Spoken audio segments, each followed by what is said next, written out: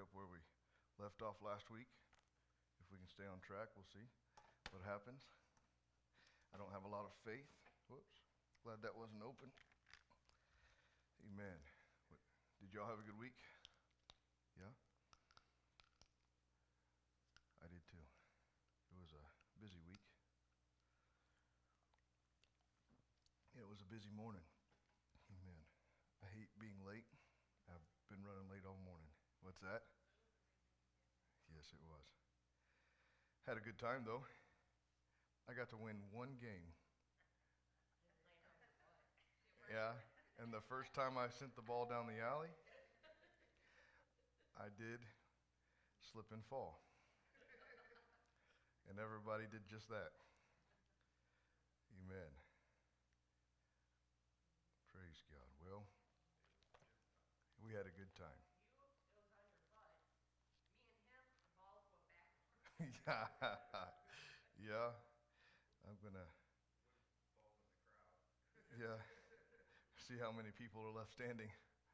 Amen. Well, I want to get this ring out of here as soon as this loads up.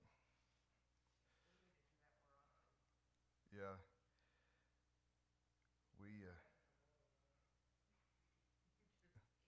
Yeah. I think next time we'll try main event. I don't think we'll have as many of those kinds of people. We're just going to have to deal with teenagers at main event.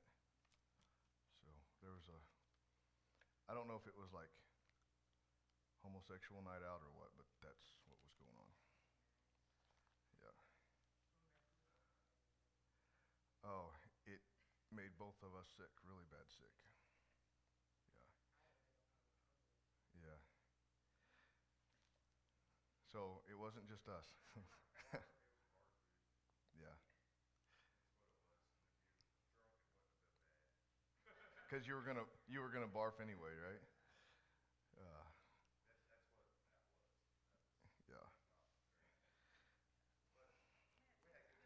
We had a great time.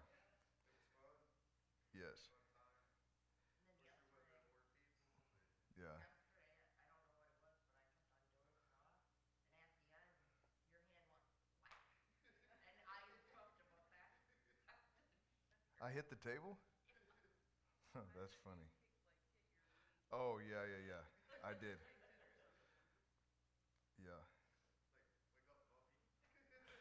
Quit sleeping. You're not supposed to be sleeping. All right. Yeah, it's all right. It's all right. We had a good time yesterday. We also had a marriage retreat that they were doing on Olathe. We went ahead and they started it Friday night, and then they carried on to Saturday, and they recorded it. So when I get the link, I'll send you guys the Friday night lessons that he did. I don't know if you ever read the book Sacred Marriage. No. Anyway, Gary Thomas wrote it, and I had read it. I had come across it in Audible, and I say I read it. I listened to it. That's the only time I read books aside from the scripture. And he said, God gave us marriage, and this goes into what we're going to talk about today.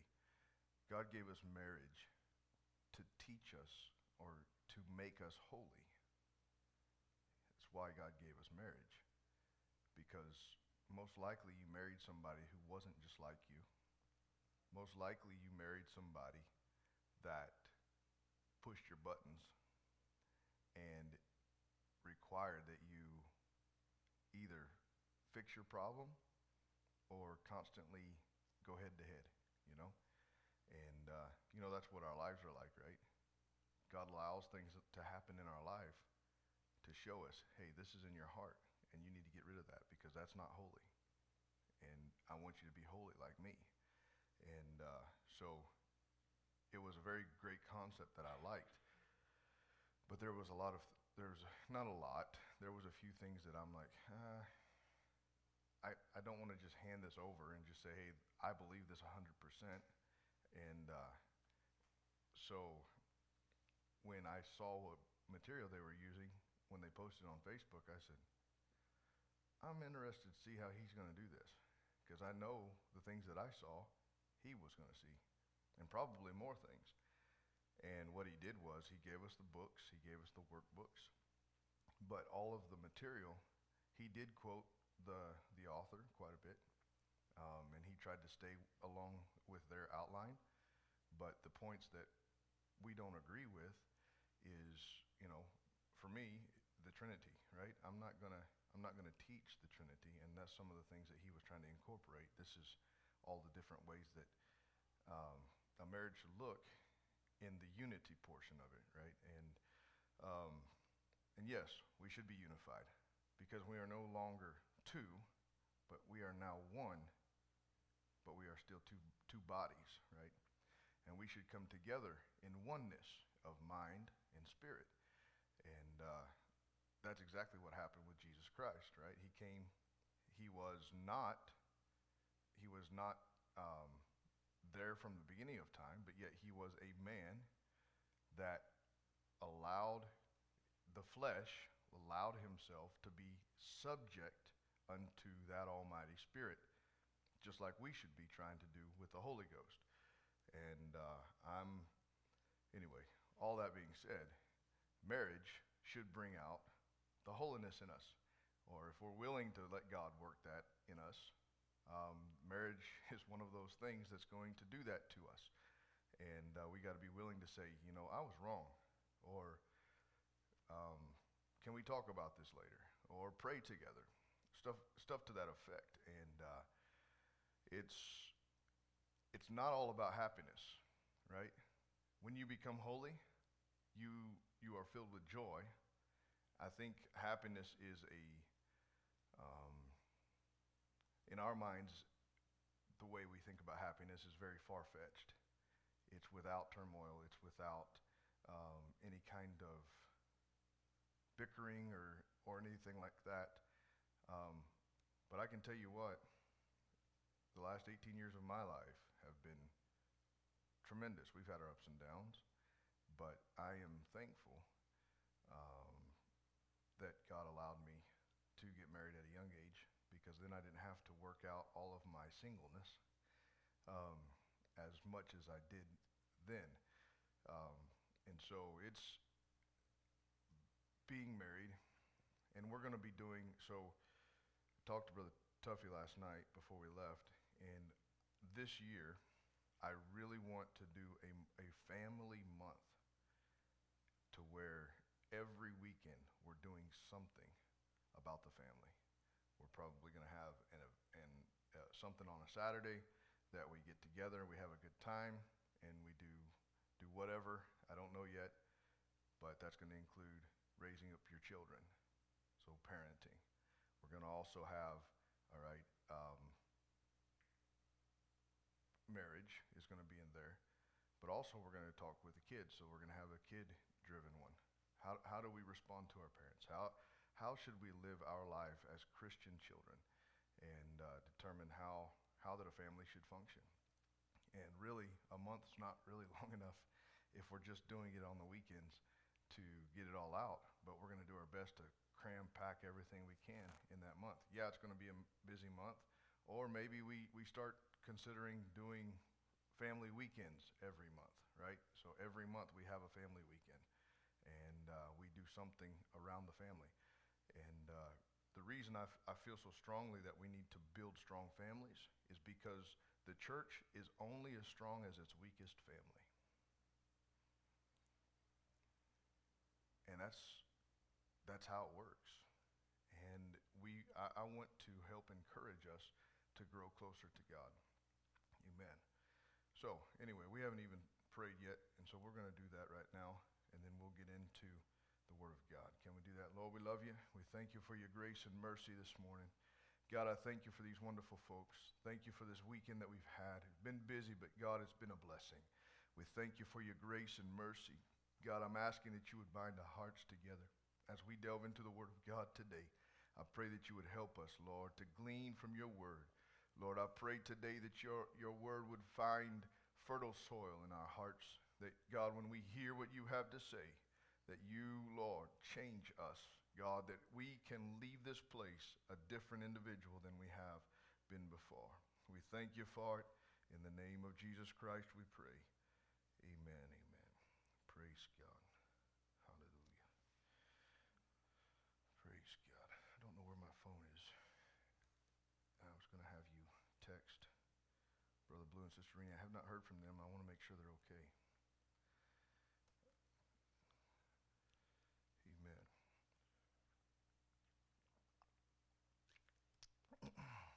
The only reason is because normally if they weren't going to be here, they would have texted me like an hour ago, at least, at the latest. And so I know that she's been having problems with her legs, and he's been having problems with his hips. And so, anyway, just want to make sure they're okay. Anyway, all right. Praise God. Well, before we get started, over the last few weeks we've been talking about holiness, and then we talked about holiness yesterday in the marriage seminar. And I'm going to move over here because, and I'm going to spill my drink again. I'm trying to. So anyway, my question is to you, do you have any questions that has come up in your mind? And if you don't have one right now, I want you to keep that idea in your mind, because I want you to think of these questions, and you can either ask them out loud during one of our Bible classes, or you can send me a text message, or if you don't want me to know who it came from, that's fine too. You can put a note on the platform, on the pulpit, and we have a mailbox outside. Before you leave, you can slip one in there, and I'll grab it out of there. So, anyway, there's all kinds of ways. My goal is, if I'm teaching and nobody's, if there's questions and I'm not answering the questions, I'm not doing my job. And I want to make sure that I am being effective in the lessons that we are teaching. And holiness is, as you'll see in just a moment, is very crucial part of our walk with God. In fact, without it, the Bible teaches us that we won't see the Lord, and we need holiness. And one of the things that I love every time I see the pictures of the Asbury University is above the big old pipe organ up in the front. I don't know if you guys have seen those words, but it right across, it's inscribed across the top of the organ, holiness unto the Lord. And that's what was supposed to be inscribed on the breastplate of the priest's garment. I don't know if you knew that, but on the top, they're supposed to have this golden ribbon that goes atop the cross. It's the linen ephod. Across the top of that was a piece of gold that was inscribed, holiness unto the Lord. And that's what God had them wearing. Now, if you take that and you look into Hebrews, you're going to find where I believe it was the Apostle Paul. So you're going to always hear me refer to the Apostle Paul writing Hebrews. But in Hebrews, you're going to see the writer said that we are a royal priesthood. And if the priesthood in the tabernacle, in fact, the scripture even continues on and it tells us, hey, in Hebrews, it tells us the things from the beginning were a type and a shadow of good things to come. Talking about not just Jesus Christ, but talking about the church. The church has always been God's plan from the beginning of time. That's what he said in John chapter 1, verse 1. He said, in the beginning was the Word, and the Word was with God, and the Word was God. And so if you go back in that and you realize, hey, God established the church through Jesus Christ suffering on the cross. It requires the Spirit, it requires the water, and the blood. Right? And so, I don't know if you remember me teaching about this, but the similarities between Adam's bride and the bride of Christ. You guys remember me talking about that a little bit? Where did God take Eve from in Adam? Took him from his side, right? From his flesh, but specifically from his side. She was... Yep. She's under my wing. She's under my protection. Yeah. That's exactly right. And we'll dig into that stuff when we get into the marriage stuff also. But that's a beautiful connotation there. Yep. Yep. Yeah. Yeah, that's exactly right.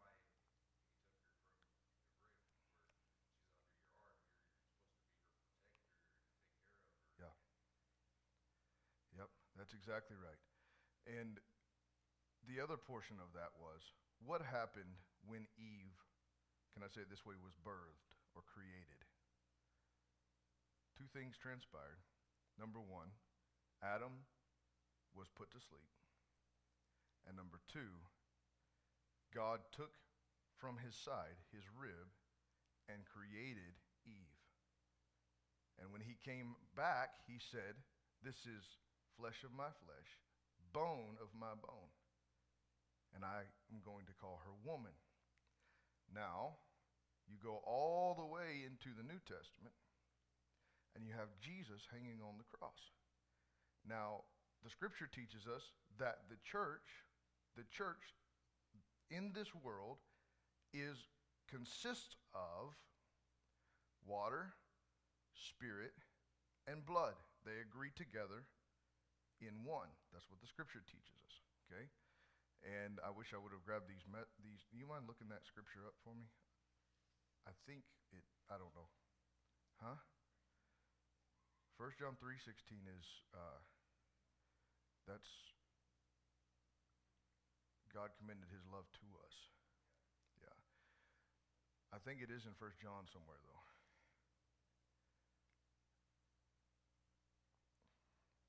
Anyway, while she's looking for that, I want you to consider with me at the crucifixion, the Bible says that Jesus fell asleep, or he gave up the ghost, whichever rendition of the gospel that you are reading.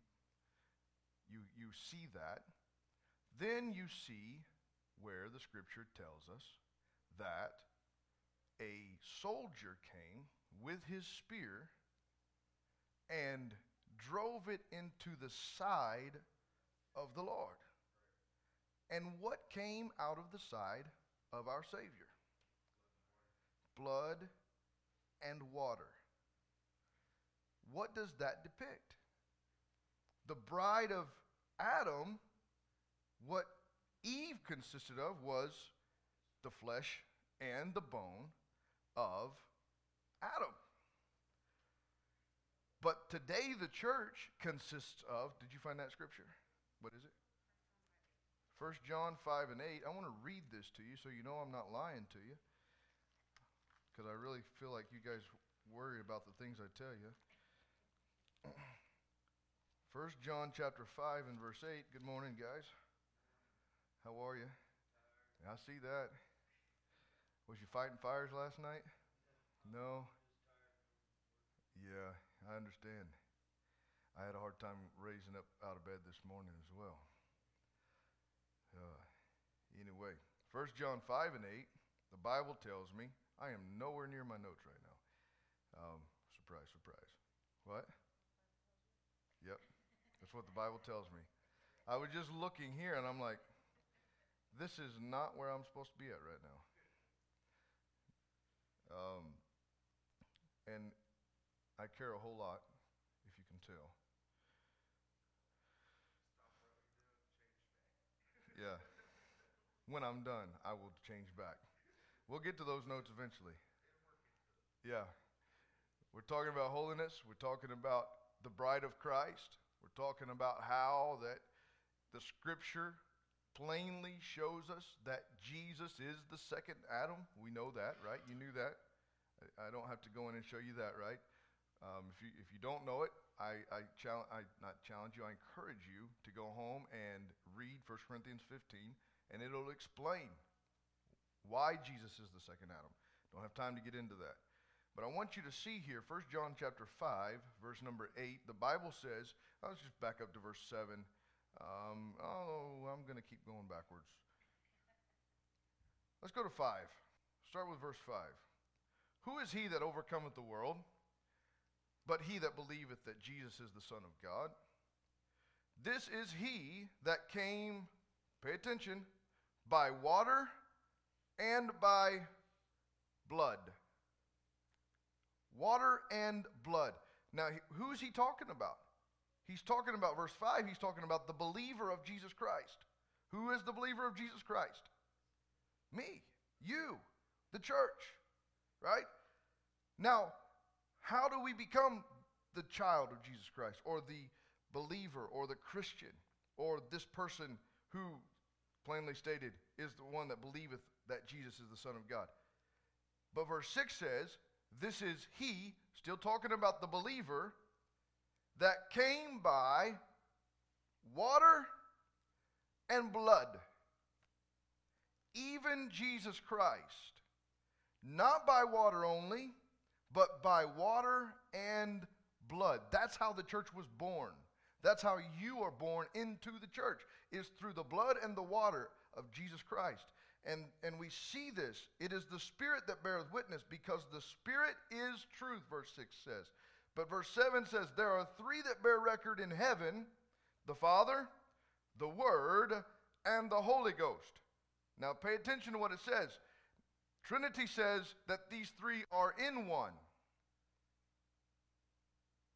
But verse number 7 says, these three, what's the word there?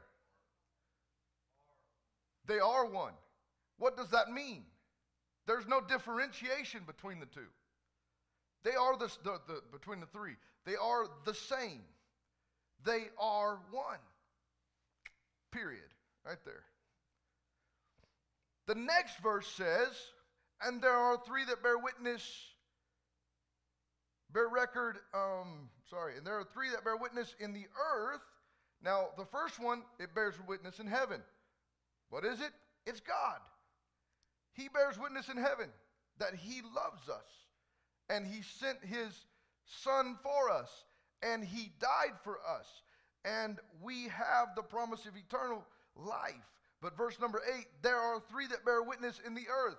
What is bearing witness unto Christ in the earth? Being a witness, but who are the people being the witness to others? The body of Christ, the church, who are born of, and he came came through water and blood. You with me so far? The first Adam says, hey, she's bone of my bone. She's flesh of my flesh. The bride of Christ says, we're water of his water, and we're blood of his blood. Can we say that today? And they bear witness in the earth, the Spirit and the water and the blood, and these three agree in one. Now understand, it says the Spirit, which it explained to us who the Spirit was in verse 7. The one who bears witness in heaven, that's the Spirit. We need that Spirit. The man Jesus Christ had that Spirit dwelling in him, and he was in subjection to that Spirit the entire time. Am I confusing anybody this morning? I hope I'm being very clear. And if I'm being too confusing, stop me and say, what do you mean by that, all right? I will do that. But I want you to understand that the church was born and is born today of the water and the Spirit and the blood. You've got to get the Holy Ghost. That's the Spirit. The water washes you in baptism. And when you come out, it's the blood that has washed away. His blood being applied has taken all the blackness in your heart that was sin, and has made it white as snow. You've heard that. There's songs that they sing about that. That is what happens at your birth into the kingdom of heaven. And at Calvary is where it began. Jesus died. Jesus laid down his life for us. And they said, okay, we're going to make sure he's dead. And so they say, you know what? We're going to shove a spear in his side. You know, I don't think that soldier, Brother Blake, thought for a second, hey, I'm fulfilling Scripture here. He was just doing what he wanted to. But God had a purpose. God had a purpose in every single action at Calvary. Water and blood came from the side of the Lord Jesus Christ, thus making the church his bride. I want to be pleasing to him. Man, I feel the Holy Ghost right now. I want to be that vessel that he wants to call in and say, hey, why don't you just come spend some time with me? I know yesterday there was a few times where I'm like, God, I want to be holy. I need to be holy like you. When he was teaching, I'm like, God, my heart's crying out. Lord, let me be that vessel that can be considered separated unto you.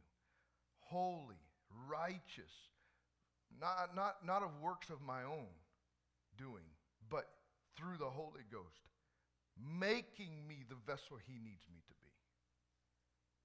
Because I need him. Oh, I need him. Every hour I need him. Hallelujah. I don't know if you feel what I'm feeling right now, but man, I want to be close to him, guys. I don't think you can understand how strongly I feel on the inside of my heart. God, if you can hear the cry in my heart right now, God, I want to be holy. Not because I want to be anything special. I'm not anything special. There are so many more talented people out there. There are so many more wise people out there than this preacher right here. But I can tell you this, I don't care how many there are out there. God has called me, and I want to be what he wants me to be. I want to be close to him every single day. Amen. Hallelujah. Well, praise God. Can we love the Lord right now? Thank you, Jesus. Lord, I want to be what you want me to be. God, I'm hungry, Lord, for a deep move of the Holy Ghost, not just in this church, but in my own life, God. Every day I walk with you, Lord, I want your Spirit, God, to work in me and help me, Jesus. I love you, Savior, and I magnify your holy name today. Thank you, Jesus. Amen. Hallelujah. Well, praise God. Thank God that he has reached down and allowed us to be part of his bride. Amen. And I want to continue to dig deep into my relationship with God. I know, was it Wednesday night, Brother Tuffy? I think it was, that I got Brother Darren. We were talking about Enoch, and we talked about Elijah. You know, those are the only two other people aside from Jesus Christ. Well, I take that back. Take that back. If you think about Moses, because you got those three men who met him on the Mount of Transfiguration. The only few things that they all have in common, think about it. They all fasted 40 days and 40 nights. They all met on the mountain. And not one of them, is it recorded, was buried. All of them were taken. Moses went into the mountain. And he was gone. You don't read anything else about Moses. You read about Elijah. Elijah went across the Jordan with Elisha, and Elisha witnessed he watched him go into heaven. And Elisha, man, that's a powerful story. Elisha grabbed the cloak of the man of God. And he told Elisha told Elijah, he said, you understand? What you have, I want a double portion. Now, Elijah walked with God. But Elisha said, hey, if I'm supposed to follow you in your footsteps, I don't want to just be satisfied with what you've accomplished, Elijah. I want God to take me deeper than what you experienced. And Elijah said to him, he said, oh, right, that's fine. But you better be there when God takes me out of this world. And Elisha made up his mind. I'm not letting him out of my sight until I see him go into the sky. They went across. Elijah took his cloak, and he smote the water of the Jordan. And they crossed on dry land. When they crossed, now think about this. Elisha wasn't the only one there. There were other sons of the prophets there that day. They were on the other side of Jordan. They didn't follow Elisha and Elijah across.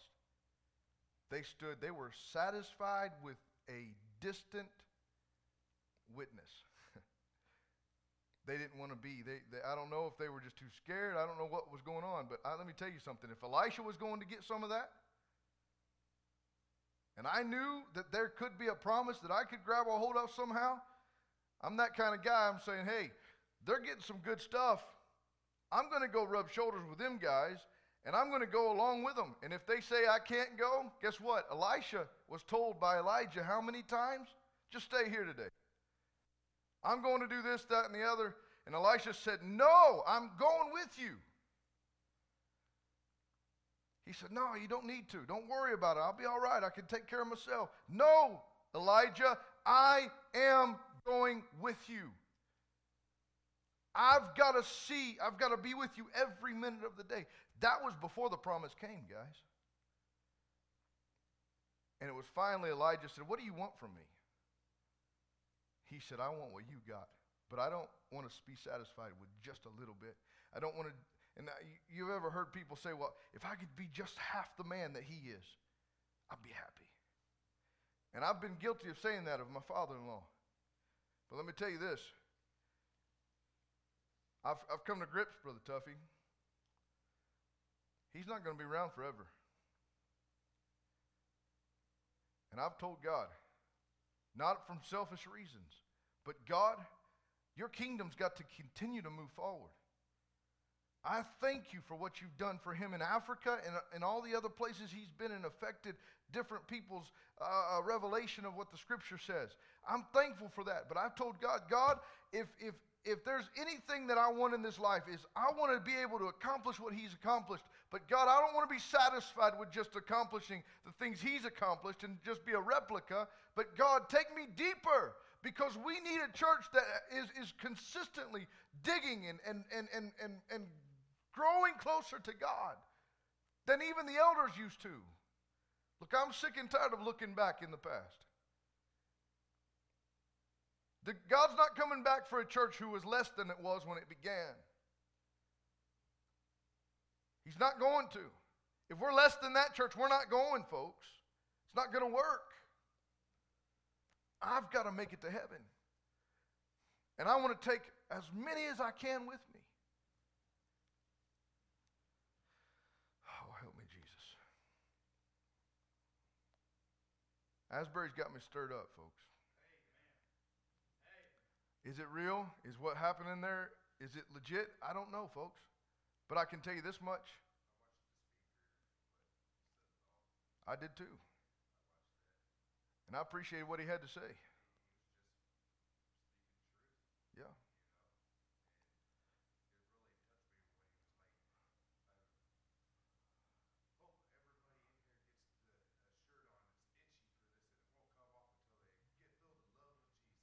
Yeah.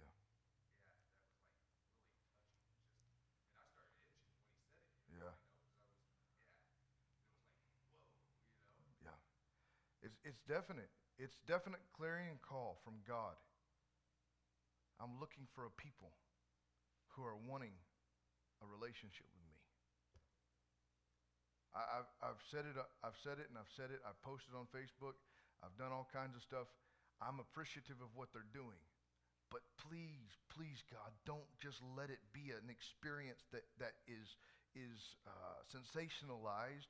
But God, let it become something that is birthed in these people, that they don't just look. Worship and prayer and repentance is great, but if that's as far as you go, you're not going to make it all the way. Somehow, some way. I know Asbury's not going to let a Pentecostal preacher come in and start preaching truth in there, because they're a Methodist organization. But here's the other part of things.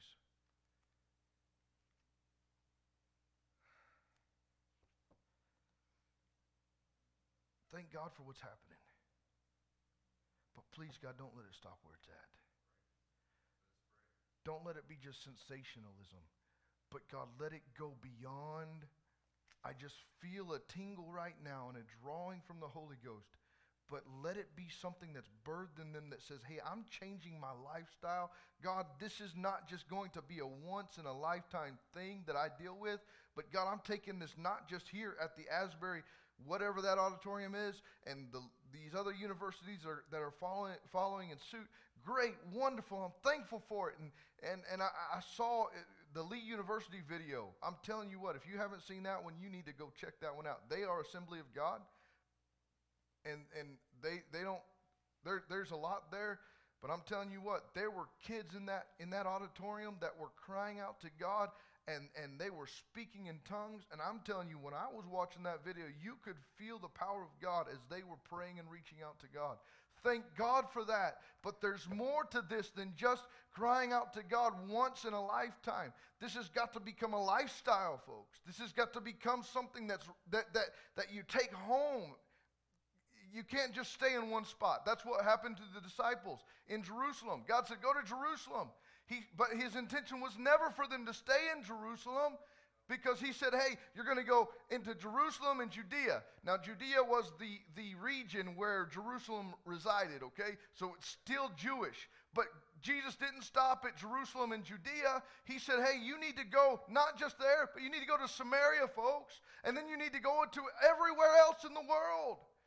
It can't just stay at Asbury. Yes, thank God. I thought, man, it'd be all right if I drove or tried to drive over there real quick and just experience and come home.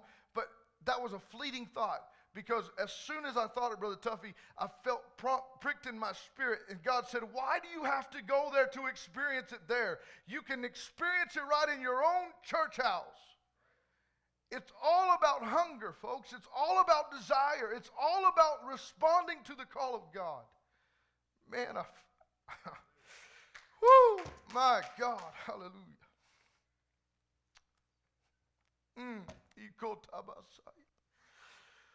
Whoo, Jesus. Hallelujah. Didn't mean to work you up that much, brother. Oh, my God, hallelujah. There's got to be something that happens in the heart of us today. It says, hey, I'm not just satisfied with going. We got Sunday school for an hour, and then we got 30 minutes worth of prayer, and then we have an hour service or whatever that ends up being. What has happened at Asbury is the fact that they said, you know what? I know we have classes right now, but I'm not leaving because God called me right here, right now. I'm responding to what God's doing right here, right now. What would happen if churches around the globe would do exactly what they did and say, yeah, I know. Let me tell you something. There was a time, and I feel what I'm talking about. If you can't tell, I'm excited. I'm stirred up. But you got to understand, there was a time that what they were experiencing there in Asbury, they are experiencing there in Asbury. We were experiencing in Olathe for a long period of time. You know why it was? It was because from 5 in the morning, the church doors in Olathe would open, because people need to be at work by 6, 7 o'clock. Some folks would actually show up about 4:30 in the morning so they could spend time in prayer. Do you have to go to the church and pray? I'm not saying you have to. But what I am saying, those folks are making an asserted effort to get to a place to show God, I mean business here. I am not here playing games. I mean, I want a deep relationship with you. And my friends, I'm telling you, yes, I love to pray at home, but this week, my goal is I'm going to get to this building and I'm going to spend time in prayer. Look, it doesn't make sense for some of us, right? You're like, well, I'm an hour away. Great. But let me ask you something. Let me ask you something. How many people are driving and flying into Kentucky right now? to experience what they are experiencing there? How many of them? Several thousand from what I could see on pictures. I don't know if you saw, last night I saw a picture of people lined up out the church, down the different areas. The students on the campus are cooking dinners and bringing it out to the people that are standing in line, waiting to get into the building, that all of this begin to happen. Is there power in that building? Absolutely not. But their faith says, if I can get in there, I can get close enough to God that I can have a life-changing experience. That's what their desire is. And if they're willing to say, hey, I'm going to sacrifice all of this, how many of them may when they get home, have lost their job because they said, I don't care. I've got to get a hold of God. If I can just get to him. What would happen if we had that same drive in our hearts and our minds? The article I shared yesterday, that's Friday night actually, before we went to go bowling with everybody, and we had a great time, was the man wrote, he said, you know, how many times do we jump on the bandwagon of just anything because it sounds good and it looks good? That's not what I'm saying Asbury is. Time will tell what Asbury becomes. But I can tell you this much. One thing we as the church need to learn from this is if we want a move of God like we keep talking about we want, we're going to have to go beyond what's comfortable. And we're going to have to dig in and say, all right, God, I can't afford to do certain things. God, I know it's inconvenient. But God, I'm going to put forth an asserted effort. And I'm not going to let up until I see your glory. And this is what happened. I don't know how many times I was late for work back then. Do things smartly, folks. All right, don't do something rash and something stupid, all right? But can I also tell you, when you seek after God, he will take care of all the other stuff. I should have been fired for how many times I was late from those prayer meetings.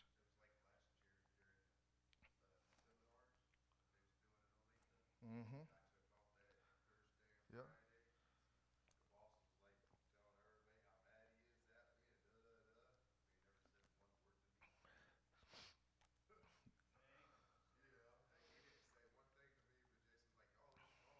Yeah.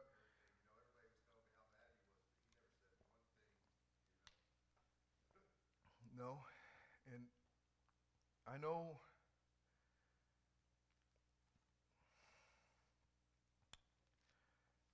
don't even know why I still have this stuff turned on right here.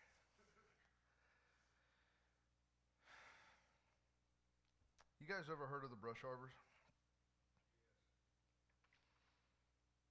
So a brush harbor was that. It was a harbor or a lean-to or a small shelter, can I put it that way? Many of which didn't have wood roofs. Most of them were thatch roofs.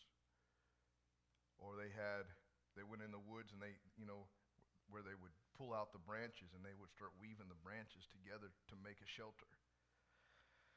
And then they would go in and go to the sawmills and they would bring in sawdust and they would put it all over the floor. That would be their floor so it wouldn't be muddy in there if it would rain. And so they didn't build this specifically for a church. It was more like, hey, we're in the woods, we're cutting trees down, this is our livelihood. But they transitioned that from being a working station to a building that they could come. And they put wooden benches in there. Are you talking about wooden benches?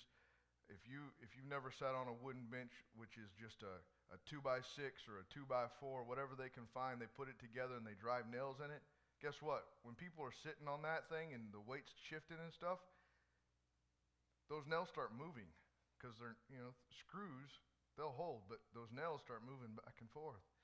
I remember we had an open air tabernacle down in a place called Miltonville, Kansas, just about 30 minutes, I think, to the northwest of Junction City.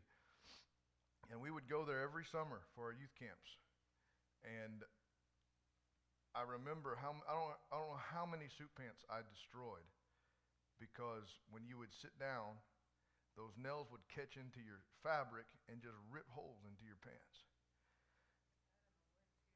The wood was splintery. It wasn't treated wood. It was bad. And they had those same types of benches in these brush harbors. Okay? You know how many services a week that they would hold in revivals? Any guesses?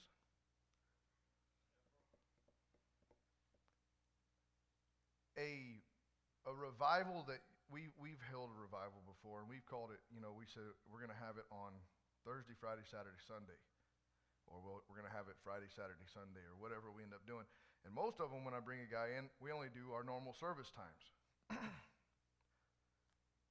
And these brush harbors, now you got to understand, these folks, they didn't have air-conditioned vehicles. They woke up with the sun. They would rush home from the fields that they were working in, put on their Sunday best. They would get in the wagon, and most of the stories go that they were singing praise to the Lord and praying on their way to church, to the brush harbor. And when they arrived at the brush harbor, they were already worshiping God in their little buggies.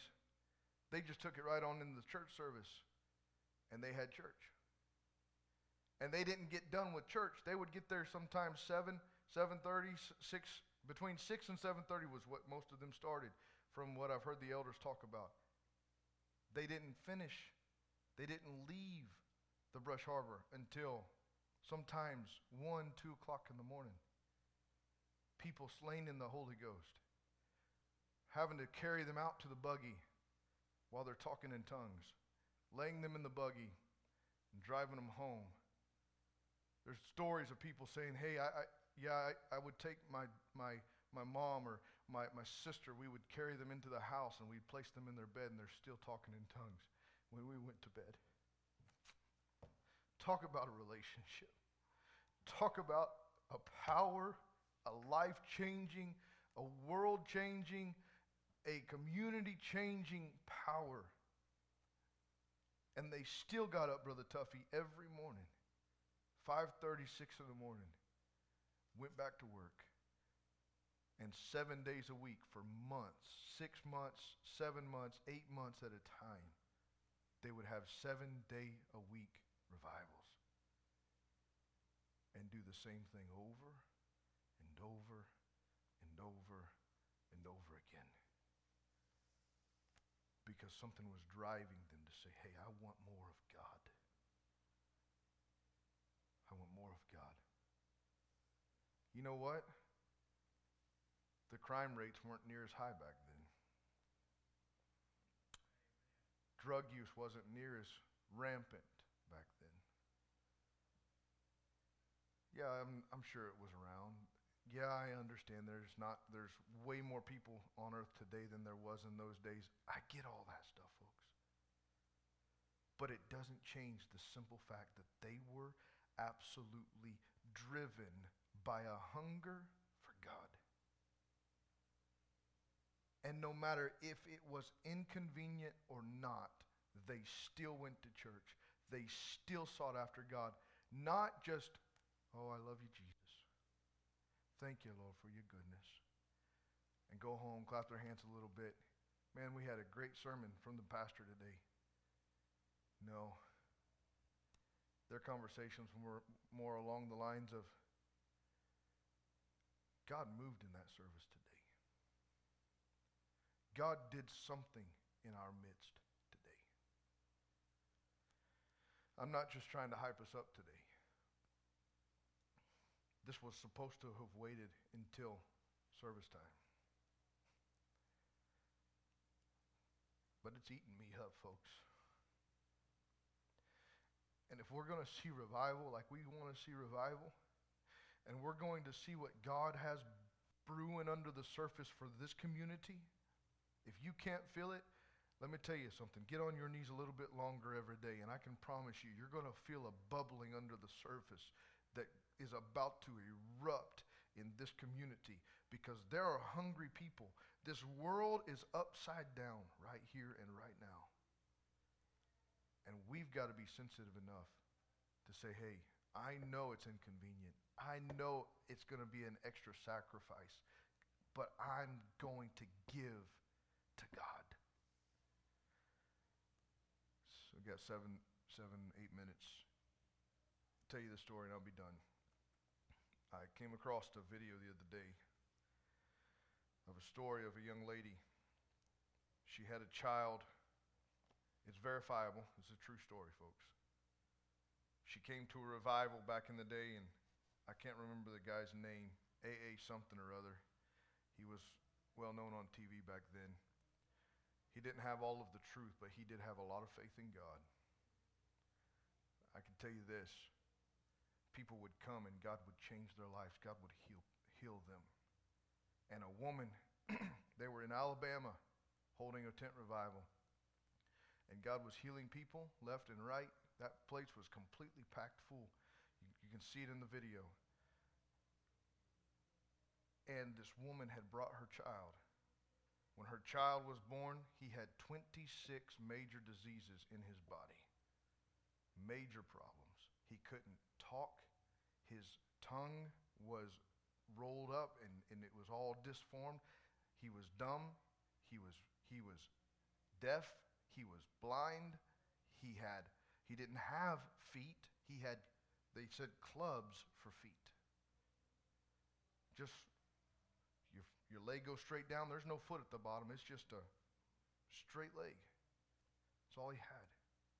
Didn't have shoes on. And all that week, that woman had come. She had made an extra effort. She didn't have a lot of money, but she came. And she came because somebody encouraged her to. And she went to that guy that had encouraged her to come, and she said, man, I've been here all week. And the way that this guy would do it is he would just follow the Holy Ghost. And if he felt like it was time, God wanted to heal somebody, he would say, all right. Everybody in the auditorium would have a card. And however it worked, all I can say is there were legit things happening in these revivals. Don't know how. It was somehow organized to where he would hand out cards, and people said if they needed a healing, they would get a numbered card, and God would reveal to him what number card he needed to call, and he would bring them up, ask them what was going on, pray for them, and God would heal them. I think it was A.A. Tozer. That doesn't sound right. Anyhow, as he's doing this, that day at lunch, this woman went to the man that had told her about how God could heal her son. I think he was 2 or 3 years old at the time. Just the age, whatever the age is that children start literally walking, moving. And this child couldn't do that, obviously. She went to this man. She said, hey, I've paid for a hotel all this week. I've had to pay for gas to get here, and I have only enough gas to get home. I don't have enough money to pay for tonight's hotel room, nor do I have enough money to pay for food this evening. I have just enough to make it back home. All she had was a single $20 bill.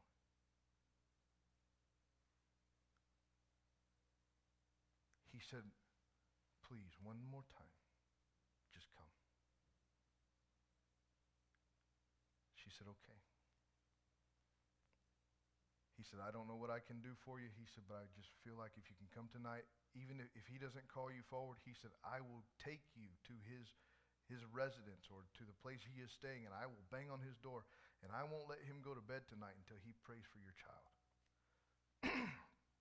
Now, granted, we all understand there was no power in this man, but there was power in the God that he believed in.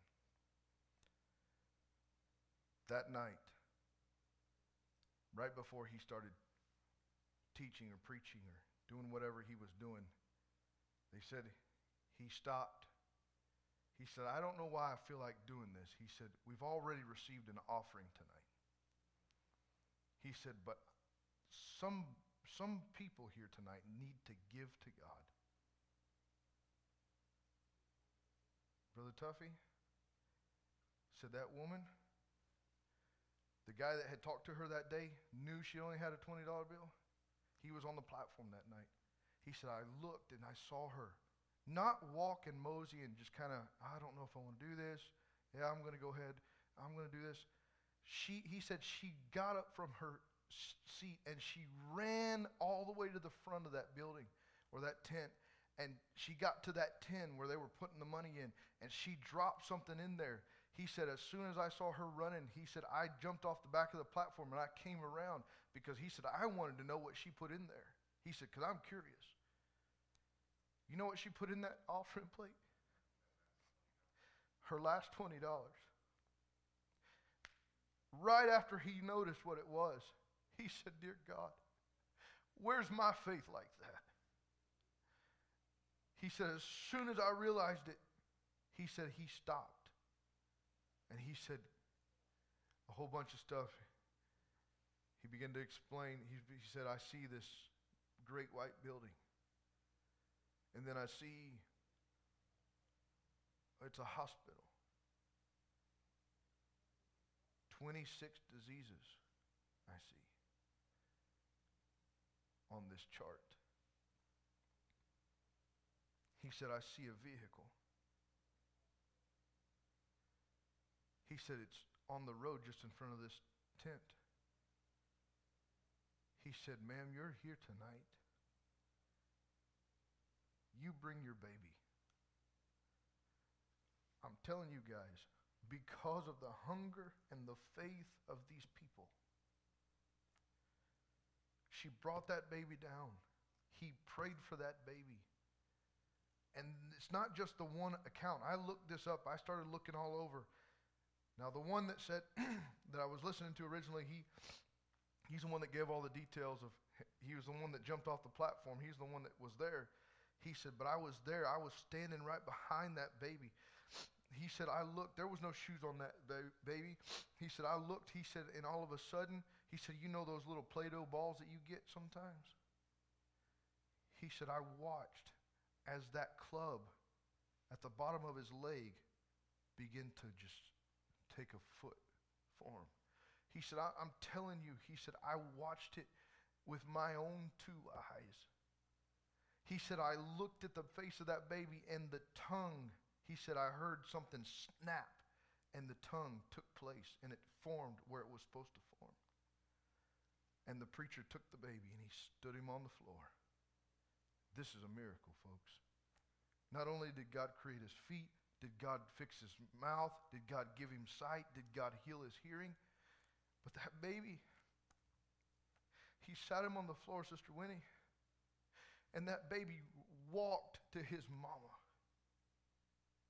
saying, Mama, Mama. It's not about the miracles, folks. It's not about the signs, but it's about the hunger that these people had. If it could happen back then, Brother Blake, it can happen today. I'm not here to sensationalize what happened there. I'm just here to testify God can do these things. And if we want to see it happen, we're going to have to become hungry for it and be willing to pay whatever the price is that God wants or is needed to see these things come to pass. Praise God. Can we lift our hands and talk to God real quick? I know we're over time, but Lord, I thank you for your goodness, Jesus. God, I thank you for the touch of heaven we felt in this place today. God, I'm asking that you would help us today. Lord, let something rise up on the inside of us that says, God, we need more of you than we've ever had before. Jesus, I'm hungry for an outpouring of the Holy Ghost. Right here in this church on the corner of Jingle 399th, God, I want to see your glory like I've never seen it before. God, I want to see lives changed. I want to see healings transform people's lives. I want to see deliverance, God. I want to have a deep relationship with you. I love you, Savior. Thank you for your goodness. Thank you for your goodness. Hallelujah. Amen. Let's freshen ourselves up and then let's have church. Amen. Love y'all very much.